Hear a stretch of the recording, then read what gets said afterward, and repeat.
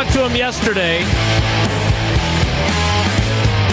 My gut tells me that Jesse messed up. It's generally the assumption I make around here. This guy has been a mentor to Jesse, whether he wanted to or not. Much like Matt LePay, who was Jesse's surrogate father, whether he wanted to or not. You hear him on the Brewers Radio Network, including our flagship 620 WTMJ in Milwaukee. You hear him on Bally Sports Wisconsin. And occasionally you hear him on our program when he is kind enough to join us. He is Jeff Levering on Wilde Tausch. Jeff, good morning. How are you today? Hey, good morning. Doing great. Just finished up hole 15 on the old lamplighter course. Perfect. Doing great. You're interrupting your golf round to talk to us? It's miniature golf, but yeah, of course, man. It's all good. I missed you yesterday, so I know I had to make good today. Oh, Jeff, would you still do that if you knew that your protege, again, whether you want him to be your protege or not, that's not up for debate.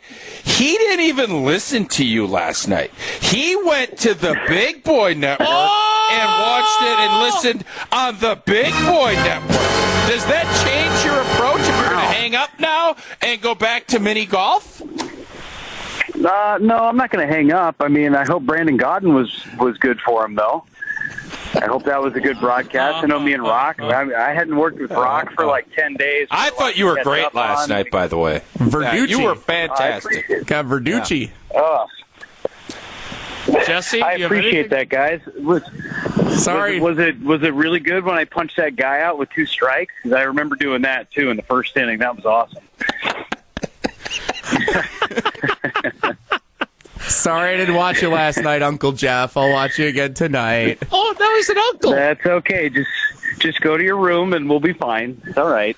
All right, Jeff, we do want to talk about the Brewers, but since you brought it up, I do have to ask. You said you're miniature golfing. Is this something you do alone, or are you out with your family? What is your approach there? Because we spent a large portion of the program, which I know you weren't listening to, just like Jesse wasn't listening to you last night, discussing the fact that Paula and the girls are gone at a gymnastics camp, and Tausch is worried about me because I am struggling on my own. So are you playing miniature golf alone, or are you with your family? I am with my 7-year-old son, and I will have you know that I just took a 1-shot lead as you were giving me that intro. I was down 4 going into number 9, and now I just took a 1-shot lead. It is the comeback of epic proportions on the back 9. So you're not going to let him win, is clearly the case. No, well, I don't know. We got 2 holes left. I don't know. We got an island hole. We got some undulation.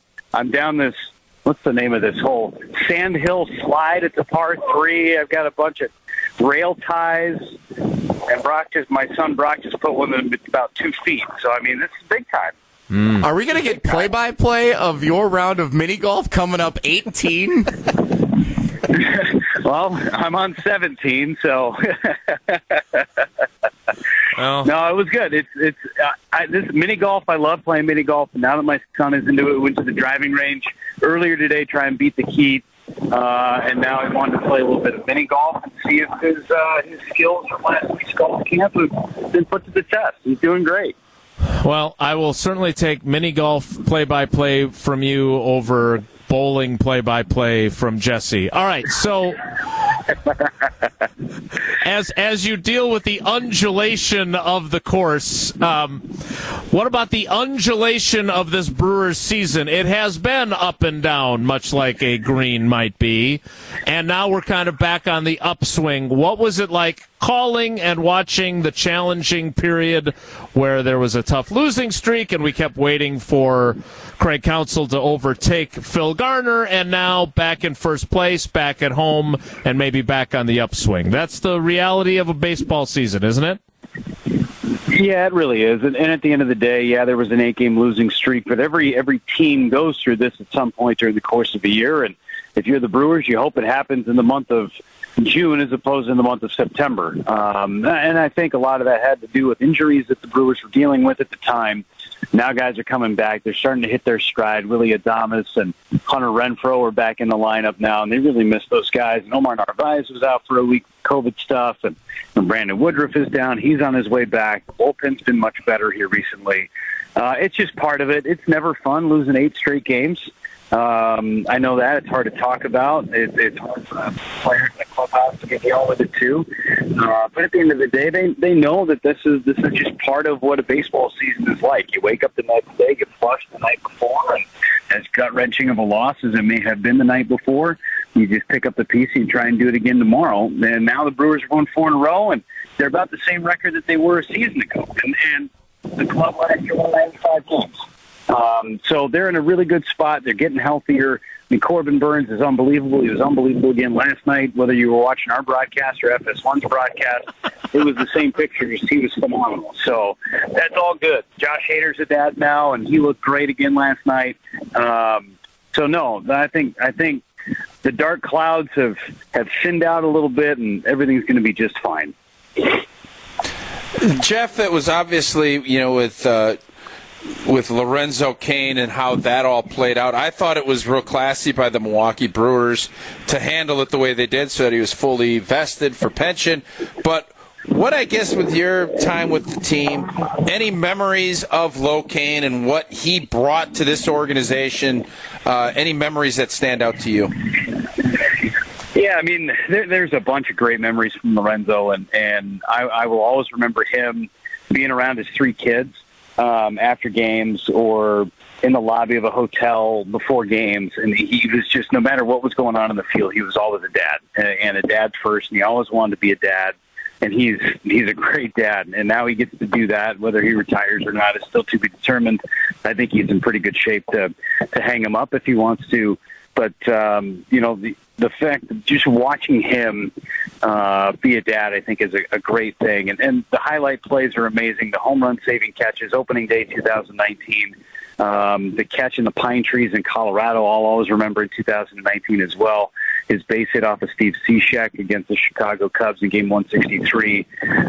Those are just a few. Even the catch that I don't think a lot of people are talking about to preserve the no-hitter last year with Corbin Burns on the mound in Cleveland. He made a great catch against Owen Miller, who's a Wisconsin kid, in right center field. He helped preserve that no-hitter, and, of course, the Brewers went on to finish it off. So those are some of the things on the field. Lowe is great. I'm certainly going to miss him as a Brewer. Certainly his smile each and every day that he came to the ballpark. It just gave you a good feeling whenever you saw Lorenzo on the field smiling. Jeff, give us the update. Did you close out your kid, or did he make a comeback? I birdied one-handed on 18. He's currently waiting for me to try and sink the putt on 19 to win a free game. I don't know if that's going to happen, though, one-handed. I might need to focus a little bit on that. So we're just kind of biding our time. Brock, did I win or did I lose? I won by a stroke? By one stroke? I got you by one? Oh, my gosh, that was a comeback. But he's still got to buy me lunch. You buy me lunch? Sure.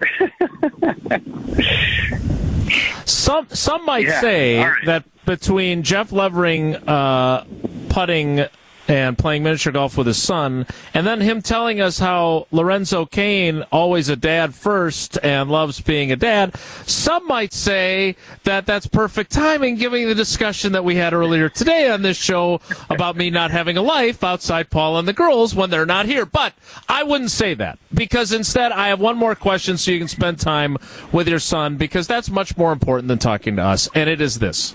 We got to see you at the home opener. You came and saw us, and I think we can all agree that of the 4 of us currently on this panel, you are by far the best looking. So, oh gosh, your hair didn't even move as the wind was blowing on the rest of us, and we were freezing. I noticed these uniforms that the Brewers are going to be wearing, and you and Sophia Minert and Rock and everyone got these unis. They're like, what are they called? The City Edition or City something? The 414. Yeah, City Connects. Yeah, City tell Connects. Tell me more about how what you liked about the uniforms and when the Brewers are going to wear those, because they were sharp. They've got like a grill on the sleeve. I'm not a jersey guy, but I was kind of smitten with them, quite frankly. Yeah, I love them. I'm just a big fan of baby blues, no matter what. Even if it's the Phillies wearing baby blues in the early '80s, I'm a big fan of that. But I think the baby blues are such a good look for the Brewers. So I'm a big fan of that. The grill logo, I feel like if the Brewers put the grill logo on a hat, it would sell like hotcakes. It's an amazing logo. I know they've got a T-shirt with that grill logo on it with the baseball seams and the stitching. I think it's great. I really like what they did within the MKE on the hat and kind of embedding the 414 within it as well. It's kind of that, all right, it's the ball and the glove, but it's also an M and a B. So there's a little bit of trickery in the cap as well.